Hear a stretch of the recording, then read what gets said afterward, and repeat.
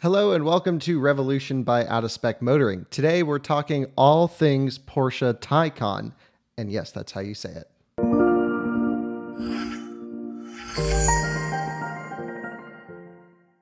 Porsche just announced the Taycan to the world in their live stream video.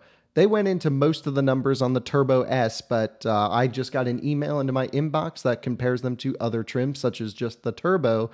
And we're going to go through and explain, one, what all these numbers mean. So if you're new to electric vehicles and you don't know what 265 kilowatt of regen means, we'll run through the list really quick here in the beginning of the video.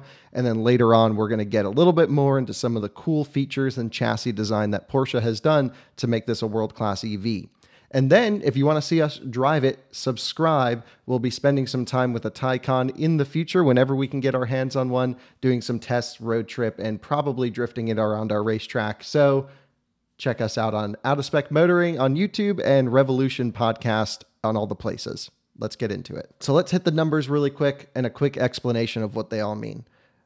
280 miles WLTP, that's the European testing standard. In the US, we'll have EPA rated range, and it's probably going to be less than that. Let's just say 260 miles is my guess, maybe even lower. But the good news is you'll get 200 miles at least of normal sporty driving on one charge, which is more than most people do in a day.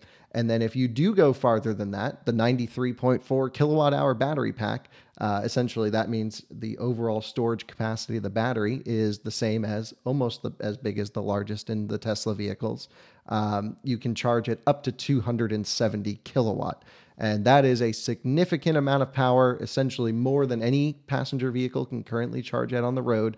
And that is significant. Now, that is only going to happen down low at the state of charge range, but Porsche says a 22.5-minute charging cycle from 5 to 80%, which is incredibly fast. You basically have to run in, pee, get back in the car, reset the navs, and go.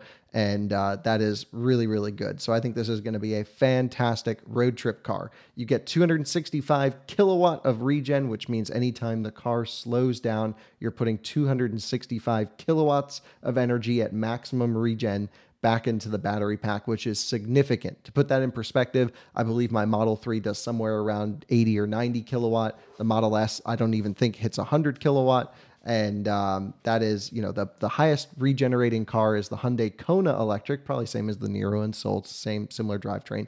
That'll do 150 kilowatt regen. So this is a huge step forward when it comes to regeneration.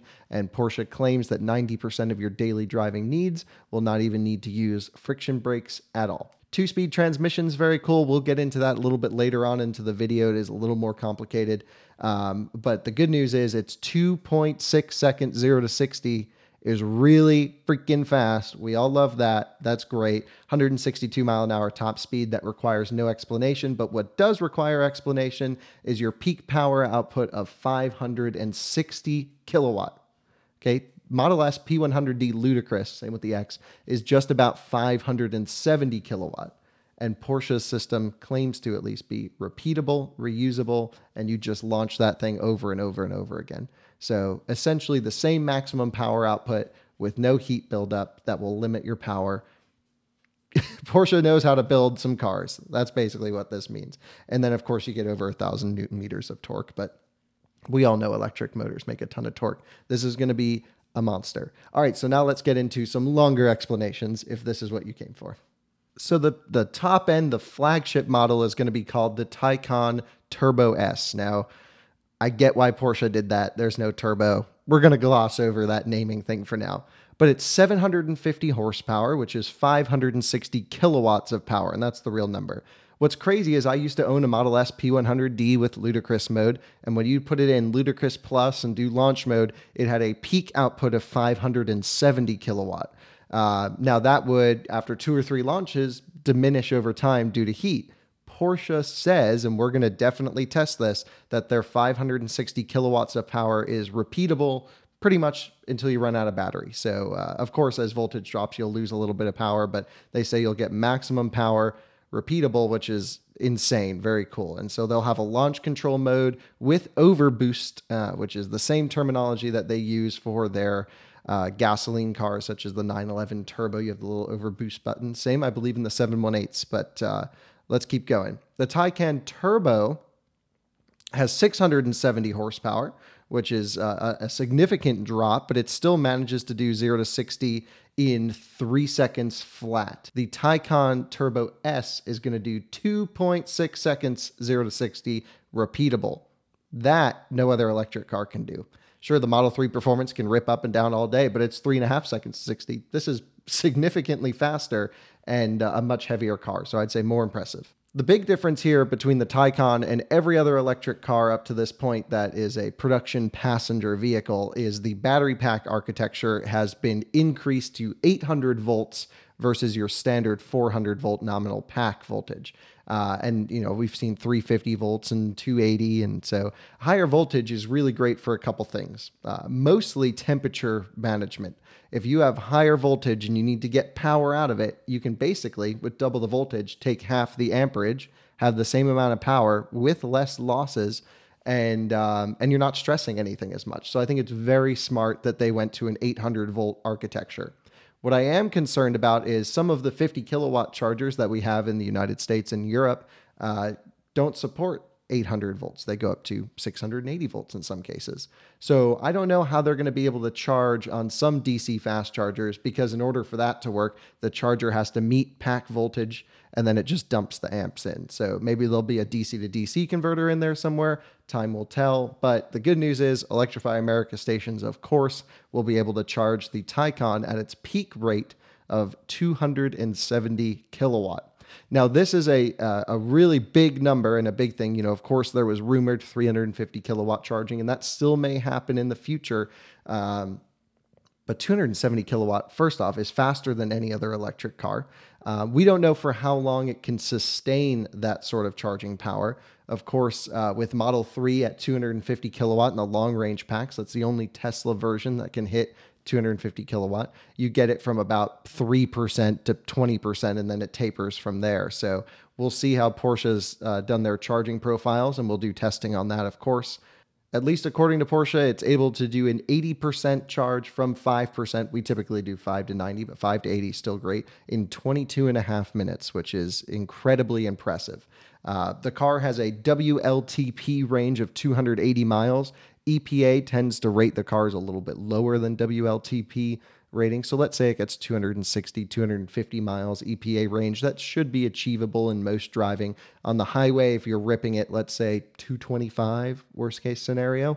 I actually think that's the right number for the range. I have significantly more range in my Model 3, and I never end up really using it. I stop to pee, I stop at a supercharger. And so I think it's an achievement if they're able to get 200 miles of range on a car driving hard, or at least hard-ish, on one charge. And I think that's the right number. Here's a downside with the Taycan that I'm just running through the specs as I explain this. But essentially, the Taycan only has a 9.6 kilowatt onboard charger, and it uses J1772, of course. So this is for home charging. And if you do 240 times 40 amps, 240 volt times 40 amps, that's what gets you 9.6 kilowatts. So it's limited to 40 amp charging. J1772, the standard, goes up to 80 amps. I really hope with a 96 kilowatt hour pack that this thing has, that it would really have faster AC charging. But good news, we'll just DC charge these things and see how well the batteries hold up. So the overall capacity of the high voltage battery is 93.4 kilowatt hours. I'm not sure what's usable of that range, or if that's the usable range. They say overall capacity. I'm imagining that's the full thing. We might get 88, 89 kilowatt hour usable. They'll put a little buffer at the top or the bottom. Or since it's Volkswagen Audi Group and they also made the e-tron, we'll get no range because they'll just put massive buffers on it. But no, I think that's a significant battery pack. That's the right size for this car, and it makes a lot of sense. We're not going to get too into the styling of the car. That's totally up to you to make your judgments on it. I think the car is going to look great in person. However, what's really important is the drag coefficient is 0.22, which is really, really low. I mean, it's lower than a Model 3, than a Model S. They've done a great job on that, and this is definitely one of the slipperiest cars ever made from an airflow perspective.